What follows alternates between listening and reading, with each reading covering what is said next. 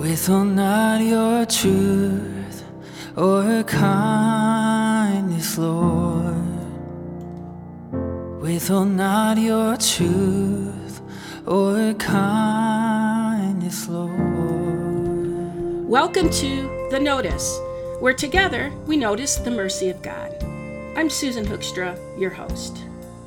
The Notice podcast explores our need for validation and affirmation through biblical musings and conversations with special guests. Experience relevant topics and encouragement as we take notice of how the God of mercy satisfies.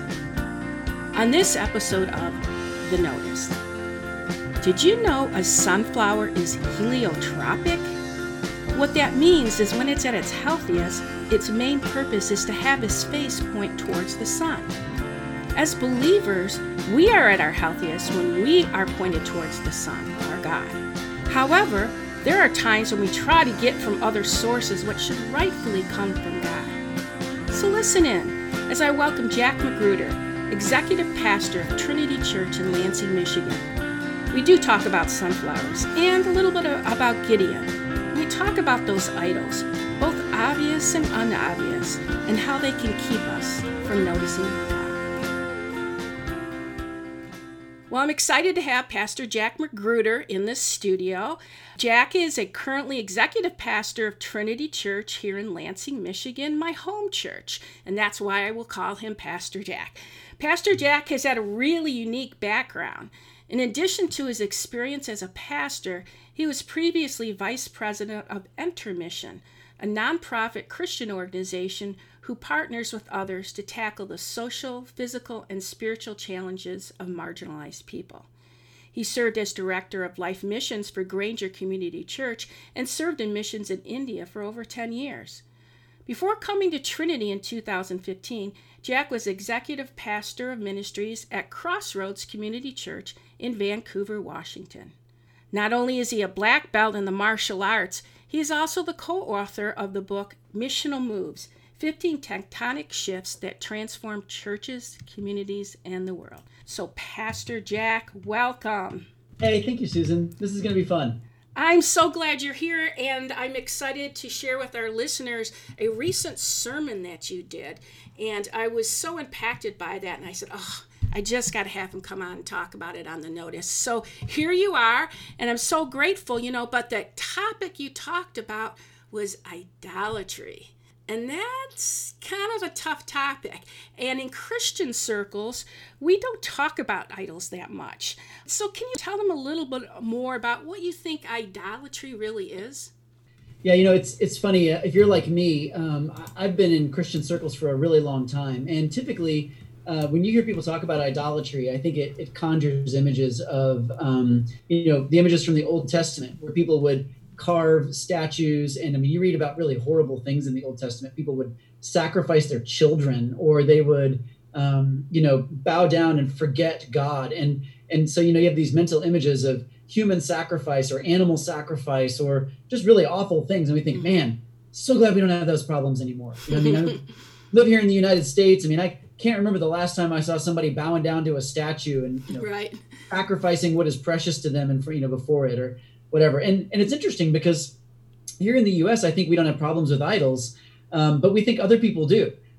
You mentioned, Susan, I had the privilege of working in India for 10 years. And, as an American, the first time you go to India, one of the things that you notice is because Hinduism is the primary religious system in that country, and there are statues and temples everywhere. We don't see very many things like that in this culture. But man, you go to India and you can't escape it. It's everywhere. People are bowing down in front of something. They're sacrificing food, or they're sacrificing, different things to idols. And so the temptation, I think, is to do the same thing that we do when we hear about the Old Testament idolatry issues. As we come home and we go, whew, I sure am glad here in the United States we don't have any idols. We don't have any idols. We don't struggle with idolatry. I feel bad for all those other people that have that problem. And the truth is, we have just as many idols, if not more, but ours make sense to us. And so they're invisible to us. We don't realize that we're doing the exact same thing. And oftentimes we look with this kind of sense of pity or disdain on other cultures that tend to still have very physical, obvious idols like statues. But I don't think we realize that We have just as many, and we do the exact same thing. We just don't realize that it's idolatry. So for me, I think my wife and I started realizing this when we started walking through kind of a spiritual journey that started about 7 or 8 years ago, when someone defined for us basically this idea that an idol is anything, any person, anything, or any attitude, where you're trying to get something that should rightfully come from God.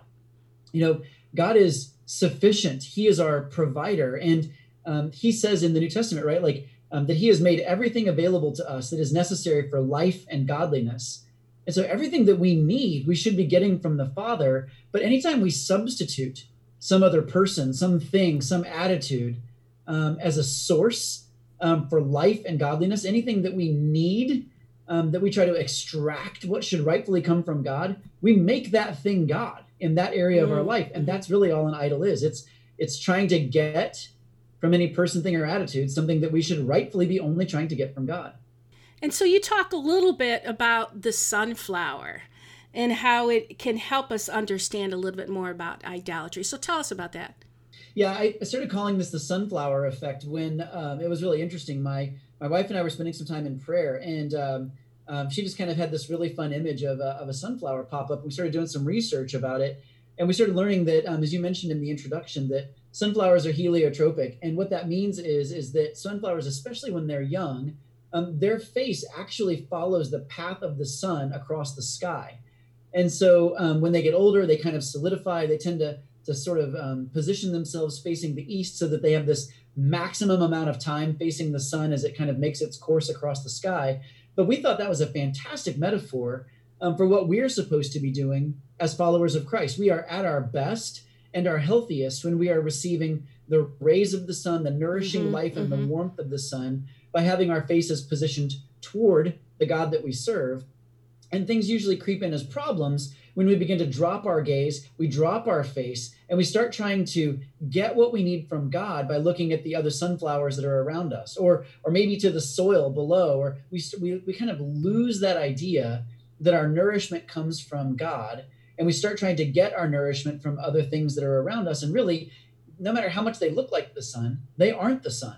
No matter how much they're supposed to look like the thing that we need, they aren't the thing that we need. And so we call it the sunflower effect. That's what it means when we are appropriately keeping our faces pointed toward the one who is the sustainer and the giver of life for us. So do you know what happens to the sunflower when they are pointed towards the sun? Yeah, so I think the thing would be, right, like if you stuck a sunflower in the shade where it could not get an adequate view of the sun, I mean, it withers and dies, right? So like just because you water it or fertilize it, it's still not going to become all that it is supposed to be. It's a sunflower. It is meant to be. I mean, we all know Van Gogh, right? Like, who's this great painter. I mean, he had this penchant for painting sunflowers. I can't think of any Van Gogh painting where the sunflowers are in a shaded barn, right? Like every painting that you look at, I mean, you might see one in a vase or something like that. But I used to be a florist. I already know by the time you cut a flower, it's dead, right? So like, I mean, it might stay pretty for a while, but it's not getting nourishment any longer. I mean, the minute you cut the flower is the minute that it dies. And so I would say the same thing. The minute you cut the sunflower off from its source, which is the sun, is the minute that it starts to die and wither. And that is just not what God has for us. So the sunflower effect would be for us to stay out of the shade with our faces pointed continually toward the sun. And in our case, that's Jesus, right? But if we allow ourselves to be kind of placed out of that arc, what we start trying to do is we start trying to kind of siphon life from the other things that are around us. And I think that's kind of particularly interesting because if you look at a sunflower, it looks kind of like the sun, right? I mean, it's got a big face, and the yellow leaves kind of look a little bit like rays of the sun. I mean, the sunflowers can be really tall. I looked up a fact: the tallest sunflower on record is 30-something feet tall. I mean, wow. You can understand, right? Like, if you were to look around, if you were a sunflower, you can understand how you could get confused. I mean, I thought I was looking at the sun, but really it was just another sunflower. I mean, we understand how that happens, but the truth is, unless we are positioning our face to be able to receive what we need from the sun, we're going to start to wither and we're going to start to die, which is why it is so important that we identify the other things that are imposters around us that we attach ourselves to try to get the life that we think that we need. In fact, I'd even say the minute a sunflower stops getting its life from the sun, it actually becomes a weed, right? Like weeds survive by siphoning life out of the other plant life around them. And when we become when we stop becoming sunflowers that are getting what we need from the sun and we start trying to get it from the other plants and things around us, we actually kind of degenerate from our intended state that God created us to be. And we become weeds. We become like vampires somehow that are trying to, suck and siphon life from other things that really are not intended to be sources of life. And, it's interesting. You said two things that I want to highlight. You said something about receiving. We have to be in a position to receive the Father and to receive what he has for us.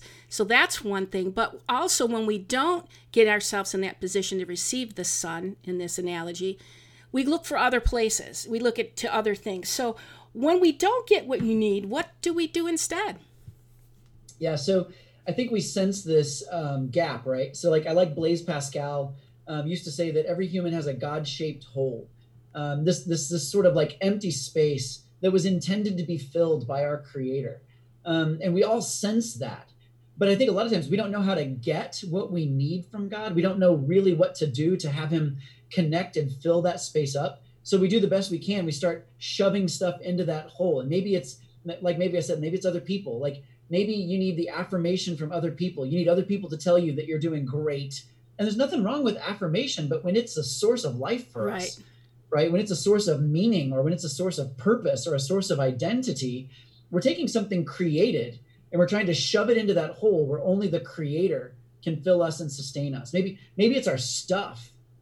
Maybe it's, we've got this thing that we just can't let go of, or we find like, hey, if it's just that kind of car, if I just had a Porsche, I would be meaningful and I'd have a sense of purpose. And if I just had this thing, if I had a boat or a house, or if I just had that kind of wife or that kind of husband. And what we start doing is we start trying to pack that sense of need with things that we can identify and that we can lay hold of. I even know people who do it with attitudes and identities, right? Like we can even do that with, well, I'm a whatever, right? Fill it in. Well, we do this, I think most recently, and this is an election year. We do this with our politics. Well, hey, I'm a Democrat.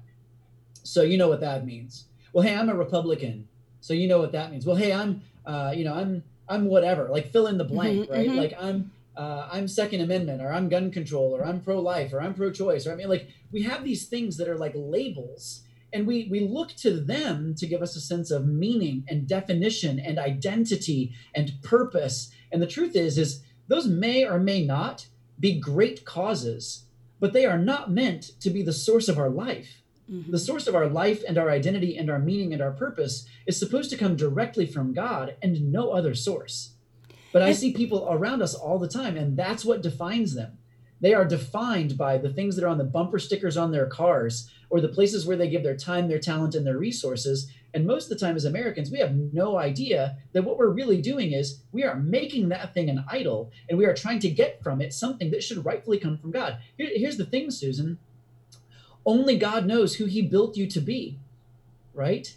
He knows you. Right. He knit you together in your mother's womb. We learned that in Psalm 139. He said, okay, this is my child Susan, and she's gonna reflect something true about me to the world around her. But if you don't know what that is, if you have not heard the Father say to you, this is who you are, then a lot of us don't know who we are. So we let the stuff around us, or the people around us, or the circumstances around us, or the options around us tell us that. And because we need that, then we look to them to continue to reinforce that. And that is just idolatry.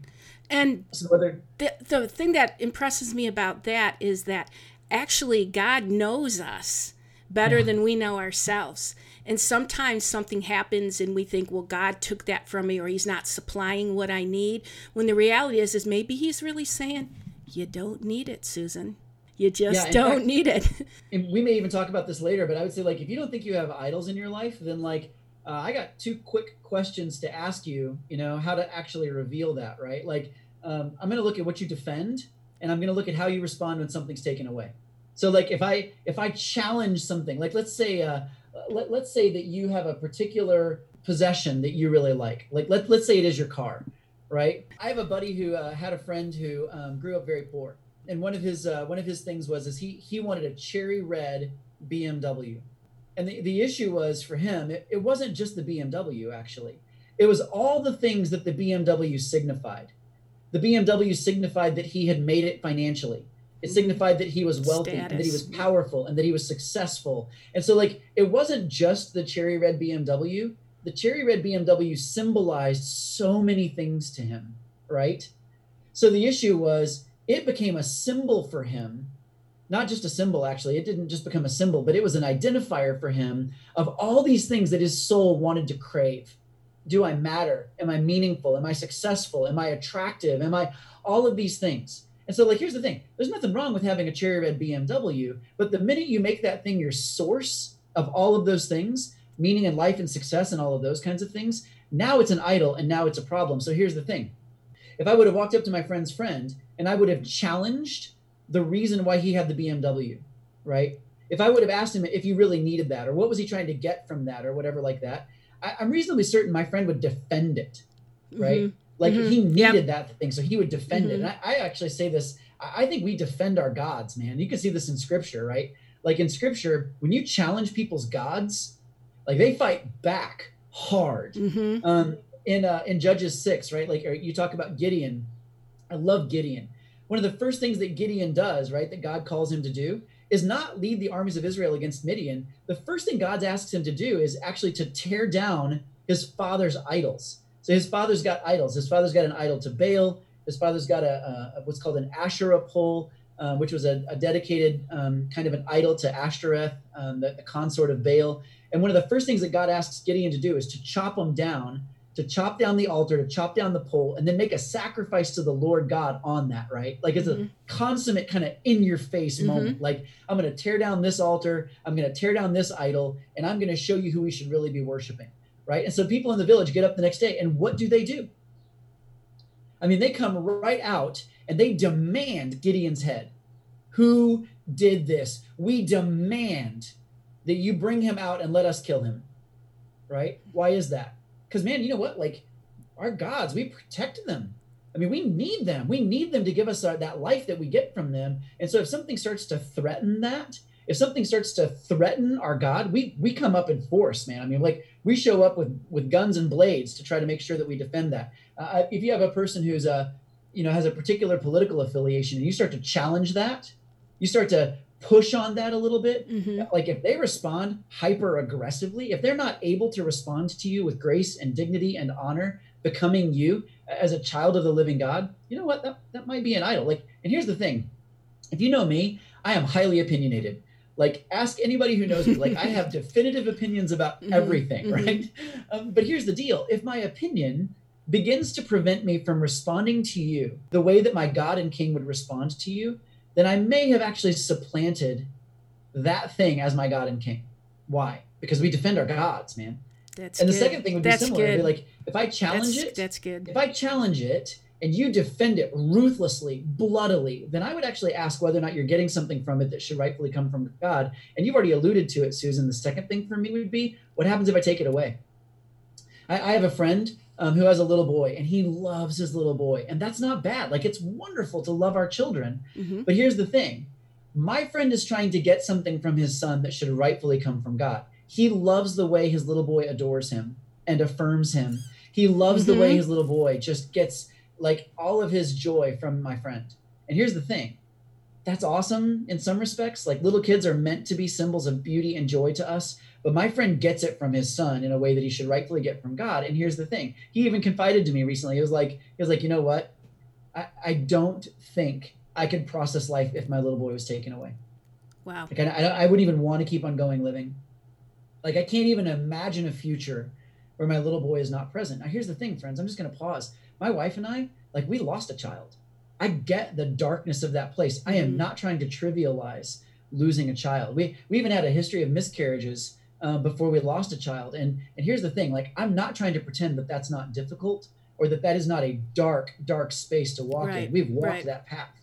But what I am saying is that if your children are your source of meaning, if they are your source of purpose, if they are your source of joy and affirmation, and if they went away, or maybe they just grew up and moved away, if that thought to you causes your soul to ache with need, then it is possible that your children, which are meant to be a good gift to you, Right. it is possible that you've taken what is a good gift and you've made it into an idol. And I'm just telling you, that's going to be a problem. And that doesn't seem like it would be obvious, like you explained, like a statue or something. It seems like, no, this is a good thing. Loving my kids is a good thing. So that's one of those ones that are not really obvious to us, but could be. I also think of another one of moral superiority. Often as Christians, we get caught on making that an idol. And what I mean by that is that I talk a lot about mercy on this podcast because I believe, obviously, the cross and mercy is the answer for all. But mercy tells us that we're not better than somebody else. We're all on equal footing before God. We all need him. We all are in need of a Savior. We're all sinners.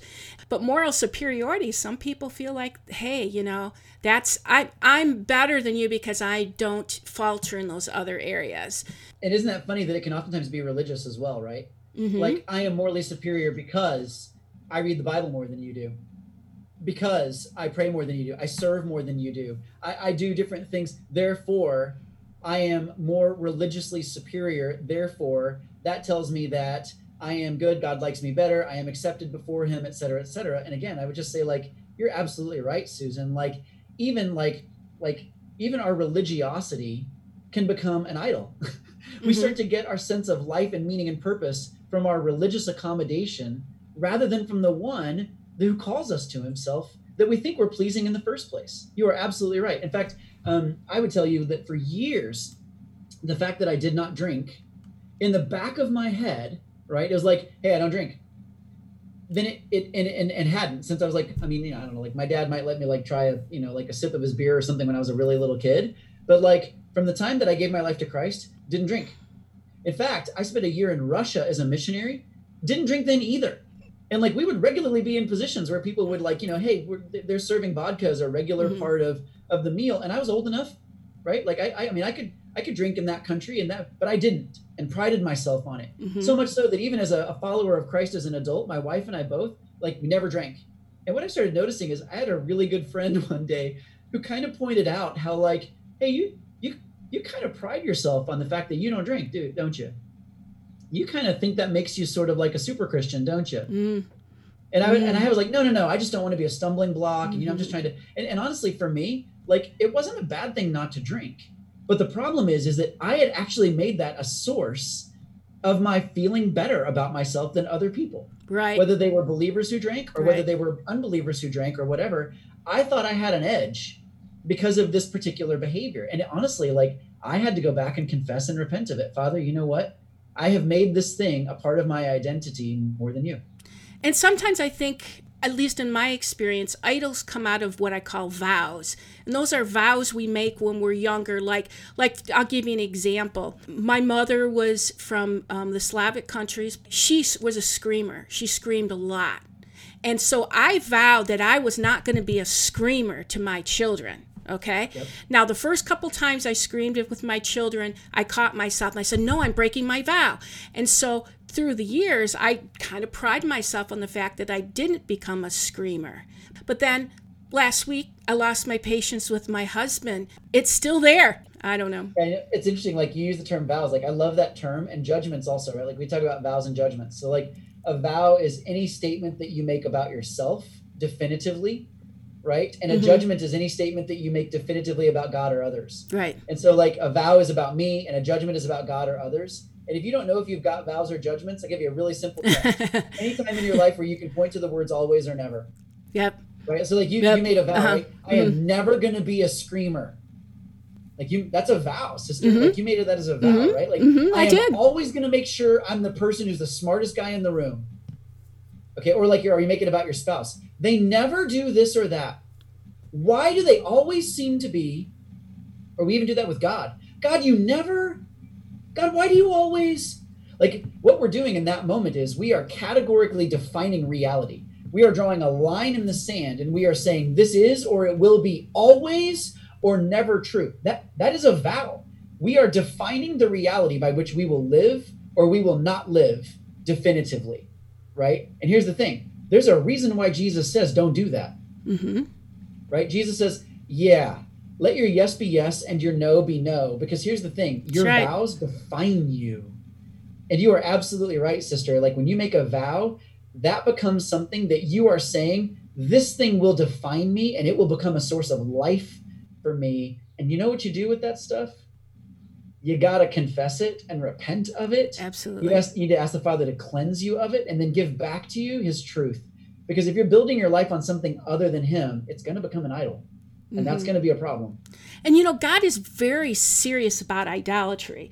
In fact, the first 2 of the 10 commandments talk about this. The first one is, you shall have no other gods before me.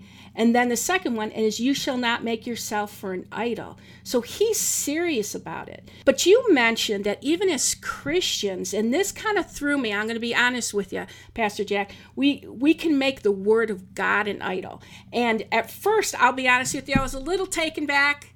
I was like, whoa, did he really say that? So you talked a little bit about symbols and sources. Is that what you were referring to with the Bible? Yeah, sort of. So here's the thing. I would remind you, when Jesus came, the Pharisees were experts in the Word of God. They knew it backwards and forwards. They memorized vast segments of it, including commentaries about it. They were experts in the Word of God. And they used the Old Testament, right? Even the Old Testament that we would have. They had the Pentateuch, which is the first 5 books of the Bible. They had the writings of the prophets. They had so much of the same scripture that we do. And they were experts. And they prided themselves on their knowledge of the Word of God. They prided themselves on their obedience to the Word of God. And yet when God himself showed up in their midst, they missed him. They didn't recognize him. And in fact, they turned around and had him delivered over to be crucified. How is that possible? If the Bible alone was sufficient to transform our lives, then it would be God. But it is not. So here's the thing, friends. Just like a love letter and a lover, I would rather have my wife than all of our bins of love letters any day of the week and twice on Sundays. Now, I love our love letters. And you could trace the journey of our courtship. You could see the evolution of our love for one another. And they would be true representations of our character and of our courtship. But here's the thing. The letter of my wife's that I have, it is not my wife. Right. If I read through them, they draw me to her. They remind me why I fell in love with her to begin with. And you know what? Those truths, those fundamental truths about her, I still love those things about her. But they are not her. And if you ask me if I was left on a desert island and had the choice between all of our bins of love letters and my wife herself, I'm telling you, I would rather be with my wife. And isn't that what God's trying to communicate to us? Just be with me. I just want to be with you. Yeah. I just want to spend time with you. And I would say, remember, guys, right? I'm a Bible freak. I love scripture. I immerse my life in scripture. I memorize books too. I memorized books of the Bible. I memorized James when I was a senior in high school. I memorized 1 Peter when I lived in Russia. I love scripture. I have a degree in Bible. So I'm not knocking the scriptures at all. They are the primary tool that the Spirit of the living God uses to instruct and carefully craft and mold and sculpt us. But at the end of the day, the Holy Trinity is the Father, the Son, and the Holy Spirit, not the Father, the Son, and the Holy Bible. And I do think as Christ followers, we confuse that sometimes. I had someone ping in while I was speaking and say, yeah, but in the book of John, doesn't it say that in the beginning was the Word, and the Word was with God, and the Word was God? And what I would say is, yeah. But if you read the book of John, what you realize is John is saying Jesus is the Word of God. Right. Jesus is the Logos of God, the authority and the power by which God spoke the words into being. He's not saying that the collected scriptures that we hold and that we read daily and that we build our lives on, he wasn't saying that that was God. Right? So I do think we have to be really careful. As followers of Jesus, it is really easy for us, just like you said earlier, it is easy for us to take our Bible and to say, I am contenting myself that I am doing the things in this book, and to never be drawn through the book to the person who wrote it. And I'm not talking about the gospel writers, and I'm not talking about Moses. I am talking about the God who superintended the scriptures that came to us, who wrote it through human authors and said, this is my love letter to you. Be drawn through it to me. But make no mistake, friends, the word of the Lord is living and active. It is sharper than any two-edged sword, and it is profitable for teaching, rebuking, correcting, and training in righteousness, so that the man or woman of God may be thoroughly equipped to do every good work. But at the end of the day, it is not God. That's right. And if we make it God and we make it our source of life, we make it something it was never intended to be. And it is possible, brothers and sisters, for it to be an idol. In short, I would say, just like you asked a minute ago, there are a lot of really good things that God intended to be symbols to us of his love. My wife is a symbol to me of God's love and acceptance and affirmation and affection for me. But the minute I make her the source of those things, I take something that was intended as a gift and I make it an idol, and that's not good. Right. My children are meant to be a symbol of God's love and care for me. I'm meant to learn so much about God by who they are and the way that they react and the way that they respond and the way that they love me. But the minute I make my children something very good that God intended as a gift, the minute I make them my source of those things, now I have made them an idol, and that's not a good thing. My belongings, the things that God has blessed me with, those are meant to be his symbols of provision and protection and care, and I am meant to enjoy them. But here's the thing, the minute that those become my source of provision and protection and care, they're now idols, and that's a problem. It is possible for us to take symbols that God intends in our life and to make them something they're not supposed to be, and then something good becomes something bad when it becomes an idol. And you also talk about attitudes there. Tell us a little bit about that, because you talked about people, things, and attitudes. Yeah. So if you could elaborate on that. So let me just give you a story from my own life. So you mentioned that I have a martial arts background. So when I was a kid, I made a vow myself, right? That was something kind of like this. No one is ever going to prove me to be weak. Mm-hmm. No one's ever going to prove me to be weak, physically, mentally, and like I will be capable and strong, and I will make sure that I am never going to be one of those people that is just taken advantage of or weak. No one's ever going to do that to me. Can I ask, did that vow come out of a wound? Yeah, totally did. Okay. In fact, like I could point to the event and the events that caused me to actually make that vow, right? Mm-hmm. And so, and the funny thing is like, well, that'd be a different topic, but like vows are usually based on lies, right? So God didn't tell me I'm weak. I told me that as a result of my inability to respond in a particular situation. And the voice of the enemy was right there to say, see, if you were really strong, you'd have been able to prevent that from happening. See, if you were strong enough, Jack, this would have never happened to begin with. If you were strong enough, you'd be able to, therefore, that means you're weak. Now, that's a lie. That is not true. That's not who my father says that I am, but I didn't know that when I was 6. So as a result, I accepted that as a lie, and then I built a vow on that lie. Well, nobody's ever going to do that to me again. Nobody's ever going to show me to be that again. Well, how do you make sure you're not weak?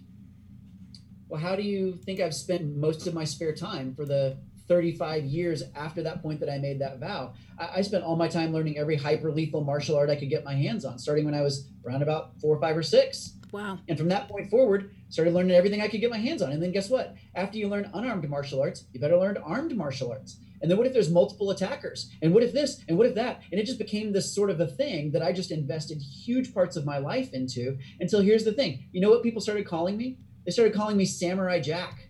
Wow. Right? It was like, hey, you know what? No matter how bad of a scrape you're in, you want to make sure you're with Jack. Oh, hey, you're going to go on a team to India. You want to make sure Jack's leading that team, because if stuff gets bad, Jack will take care of you. Oh, hey, you know what? If you're going to be in a dark alley, you know, like, and if Jack's with you, you're going to be fine. And so like, I actually started accepting that as an identity for myself. I'm Samurai Jack. And I was trusting in my martial skill. I was trusting in these values that I had. I created an identity for myself that I had to uphold. And here's the funny thing. It's not who God says that I am. That's right. Now, like, here's the funny thing. Now that I know that, I still like martial arts. Like, yeah. I still enjoy them, but I don't do them anymore out of this deep need to prove constantly that I'm Samurai Jack. I still actually, I'm one of those people who I own firearms. I go with my neighbor, we go shooting, and we have fun with that. Here's the deal. But I don't have to have them in order to remind myself that I have to be Samurai Jack. I don't have to be the strongest guy in the room anymore, because that whole identity of being Samurai Jack was built on a lie that my father never said was true of me. So here's the thing. My identity of Samurai Jack became an idol, and I began to sacrifice time, energy, effort, talent, money. I began to sacrifice to it, and it was important to me. And if something happened to me that I couldn't engage or contend, or if someone was stronger or better or faster or whatever, it made me really insecure and really uncomfortable. You know why? Because Samurai Jack has to make sure he's the strongest guy in the room all the time, right? Mentally, emotionally, whatever. Right. So yeah, that was an idol, and that was an attitude, Mm-hmm. and I adopted it for myself. Mm-hmm. And you could be on the opposite extreme, being a victim, right? You might content yourself that you're a victim. Guess what? That's not who your Father says that you are, and that might be an idol. Mm-hmm. There's any number of ways that we make idols out of our attitudes. So when we talk about this, you talk about ways that we can discover what those idols are in our life. Some of them might be obvious, some of them might not be, and somebody might have to tell you about them, like some people did in my life and your life. So Yep. you talked about this a little earlier. You talked about a challenge test and a removal test. You talked about being defensive. So tell us just a little bit more, like for listeners out there, how can I determine what's an idol in my life? Yeah. So here's the thing. If I were to say, like, let's talk about the challenge test first. So the challenge test is just, I kind of do something like this. It goes like this. Hey, how do you respond when I challenge the things in your life that are important to you? Like, how do you respond? If I actively challenge the ideology that you espouse, right? The people that you value, or the stuff that you have, or the attitudes that you display, how do you respond? Do you get angry? Do you get self-righteous? Do you get offended? Do you get judgmental? Do you fly into a rage? Do you amputate or cancel me from your relationships? Do you badmouth me to your friends? You block me on Facebook? Or do you say things like this? By the way, like, I can't tell you how often I've heard statements just like this in the recent past. Well, I thought they were a Christian. I don't even know how you can be a whatever that thing is that they are and call yourself a Christian these days. Right? I don't know how you can, I don't even know how you can be a Democrat and say you follow Jesus today. Right. I don't even know how you can be a Republican and say that you're a Christian at the same time. Right? Like, those are some serious statements, friends. Right? Like, those are categorical, judgmental. Like, you are putting yourself in a position of judgment over the life, the belief, the faith, and the outworking of another person who calls themselves a brother or sister. So here's why we do that. I mentioned it before. You know why we do that? We do that because we defend our gods violently if we have to. So if someone threatens them, we fight for them. And we talked about that just a second ago in Judges 6, right? Gideon cuts down the altar, and man, the very next morning, people want his head. Now, again, I am not saying that it's wrong to have convictions. I do. I have very deep convictions. Ask anyone who knows me, and in particular my family and those who work with me, and they will tell you I am highly opinionated about almost everything. But here's the deal. If those convictions and opinions about things prevent me from responding to you with grace, dignity, and honor, then I would tell you that it is possible that they are occupying a space in your life that should rightfully belong to God. Now, you also talk about removal, and during COVID-19, a lot of things have been removed for us. You think about sports. I'm a professional clarinetist and a classical musician. A lot of those concerts have been removed. So when something's removed, that's another test for us to talk about idols, right? Yeah. So like, if I were to say, like, Susan, if you were never able to play the clarinet again, do you still know who you are? I would answer that yes. If you asked me 25 years ago, the answer would have been different. Praise God. I think that's exactly what I'm doing. Praise God. And you hear young people, right? Like, okay, but if my girlfriend breaks up with me, I don't even know who I would be. Be like, yeah, then your girlfriend's probably an idol because you're depending on her to tell you who you are. Right. If my group of friends unfriended me on Facebook, I'd be lost without them. Then your friends are probably occupying a space that should rightfully only come from God. And the problem is that I think one of the things that we miss a lot of times is that the problem with idols, right, is that anything that can be taken away, whatever we attach to them goes with it. So like, if your source of acceptance is from your friends rather than from your Father, then if your friends diss you or abandon you or move away, your sense of acceptance that you were getting from them goes with them. If your source of validation and approval was from your kids, and your kids pass away, if they're taken from you, or even if they just grow up, get married, and move away, your sense of validation and approval goes with them. And then what? Right. So whatever you attach to an idol is dangerous because everything other than your Father is transitory, it's impermanent, and it's capable of being taken, corrupted, or destroyed. So here's the thing. If I'm our enemy, and I know that, then here's the thing. I delight to watch children of God attach themselves to things that are not God, so that when I pull the rug out from under them, they fall on their faces. And here's the thing that is true of all of us, but that I just can't figure out. When something gets pulled out from under us that we have made an idol, who do we blame? That's powerful. We blame God for taking it away, not the idol or the enemy. And the thing is God didn't want us to attach all that stuff to the idol in the first place. That's right. Right? That's like right. he knows That's he's the right. only That's one right. who can give us all those things that our hearts desperately crave. But when something that we've attached ourselves to is taken away, we typically blame God. That's right. And this is so powerful, Pastor Jack, because I think it's convicting and powerful, and there's part of us who might go, oh geez, I got so many idols in my life, I'm ready to condemn myself. And of course God says, there's no condemnation to them in Christ Jesus. And on this podcast we talk about validation and affirmation, and needing validation, which is just acknowledging somebody to acknowledge your experience, and affirmation is somebody to give you approval and of your identity or something that you've done. And the thing is that when we're searching for our idols, God wants us to move them over. There's a song called Make Room. I don't know if you know this song, but this song talks about how you move everything over and put and shine on Christ, focus on Christ.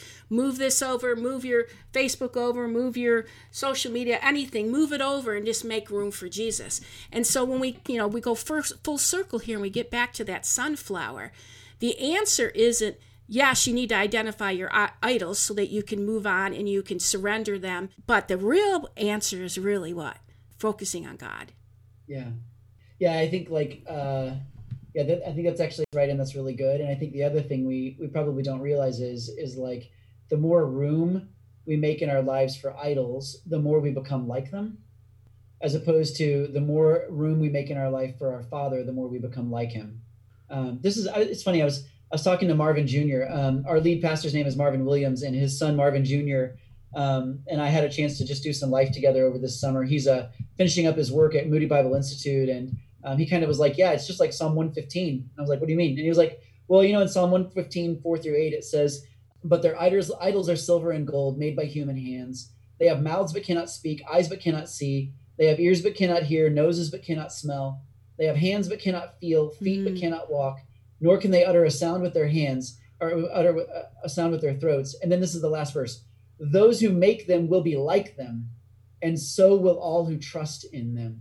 It's just a dead-on scriptural principle that we become good. Like what we worship. So if you're somebody out there who is convicted by today's podcast, I'm just telling you, I'm right there with you, first of all.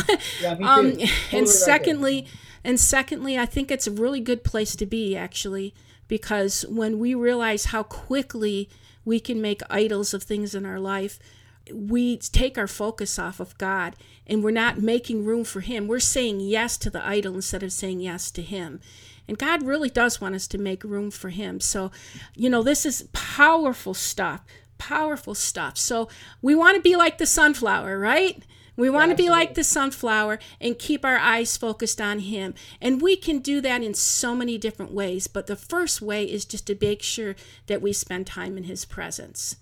Yeah. And when you discover idols, like I want to be pragmatic for a second, because Susan, you and I I think we have a pragmatic bent, right? Where it's like, okay, well, now that I know what one is, what do I do when I find one? What do I do? How do if my wife is an idol, how do I get rid of that? And I think it's just a scriptural principle, just like any sin, whenever the Father reveals something in your life that is an obstacle or an impediment to your relationship with him, you confess it, you repent of it, you ask the Father to cleanse you of it, and then to give you back what rightfully belongs to you. This is just a quick story. Like my wife and I I'm not making this up. Like one of the things we learned about 6 years ago when we had some really godly friends pull us aside, they said, listen, I know for years your marriage has been celebrated in the church as just being a really good marriage, but we're just going to tell you we love you enough. You guys have some serious mutual idolatry. Jack, you're trying to get from your wife what should rightfully come from God. And Sammy, you're trying to do the same thing with Jack. Wow. And we actually had to confess and repent. Now here's the thing. We didn't get divorced. We didn't get separated and move into, I'm sorry, you're an idol. I can't be married to you anymore. It wasn't like that. But what we really had to do is go through this long process of confessing to God, Abba, we have tried to get from one another stuff that should rightfully come from you. And we had to repent of it. We had to say before God and before one another, I turn away from trying to get from you what should rightfully come from God. And we had to do that we had to do it in prayer. We We had to do that with one another. We had to continually remind each other and ourselves, no, I'm turning away from that. And it was so much an ingrained part of our marriage, we had to ask God to cleanse us of it. Father, we can only repent so far. Would you cleanse us of our idolatry? Would you break off of us all that we have put onto ourselves, all that we've allowed the enemy to put onto us? And would you give us back a rightful marriage? Would you give us back a righteous marriage, one that is appropriately pointed toward you as our source, but where we enjoy one another as symbols of the things that you've given us? Father, we don't want to look to each other as sources anymore. And I'll tell you, like, that has been a long, hard fought journey back to each other from a place of mutual idolatry, but it has been so much healthier and so much better. So that actual process of confess, repent, cleanse, and restore, like, that is just scriptural principle, right? Like, you confess, yep, Father, I've made this thing an idol. You repent of it. I'm turning away from it. Father, I take my hands off of it. I don't want to have that thing be a source of life for me anymore. I turn away from it in the name of Jesus. And Father, I ask you to cleanse me of it. 1 John 1:9, right? Like, if we confess our sin, he is faithful and just to forgive us our sin and to cleanse us from all unrighteousness. Father, I ask you to cleanse me right now in the name of Jesus from this idol, from this thing that I've made a source of life other than you. And then, Father, would you give me back what should be in the place of that idol? Would you give me back what rightfully belongs to me as a son or daughter in the kingdom of the living God, so that I am functioning rightly, so that I am appropriately turning my face toward you rather than that thing? Father, would you give back to me? Would you restore? Would you heal? Would you give back what rightfully is mine, so that I no longer turn to this thing instead of you? We were talking about the weeds and everything earlier. I keep thinking of this line. I don't know, it keeps coming back to me, so I'm going to just say it. Maybe in a closing, we could say, turn to God for your needs so you won't be a weed. Yeah. There's a new rap there for that. Yeah. But thank you so much for sharing these truths with us today, Pastor Jack. Hopefully somebody out there is going to be able to take these truths and have their life be changed. Are you wondering how you can support The Notice? Yes, of course, keep on listening and share episodes with your friends. It would also be helpful if you could post a review of podcast on iTunes. You see, the more reviews posted, the more the podcast is noticed. I guess we all need to be noticed, eh?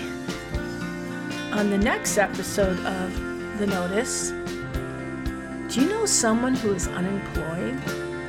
Perhaps you are a wife wondering how to best support your husband through his job loss. Join us for the next episode of The Notice, where we talk about unemployment, how it affects our need for validation and affirmation, and how to be there for others going through it. Listen in and learn how to notice God through unemployment. Until next time, take notice.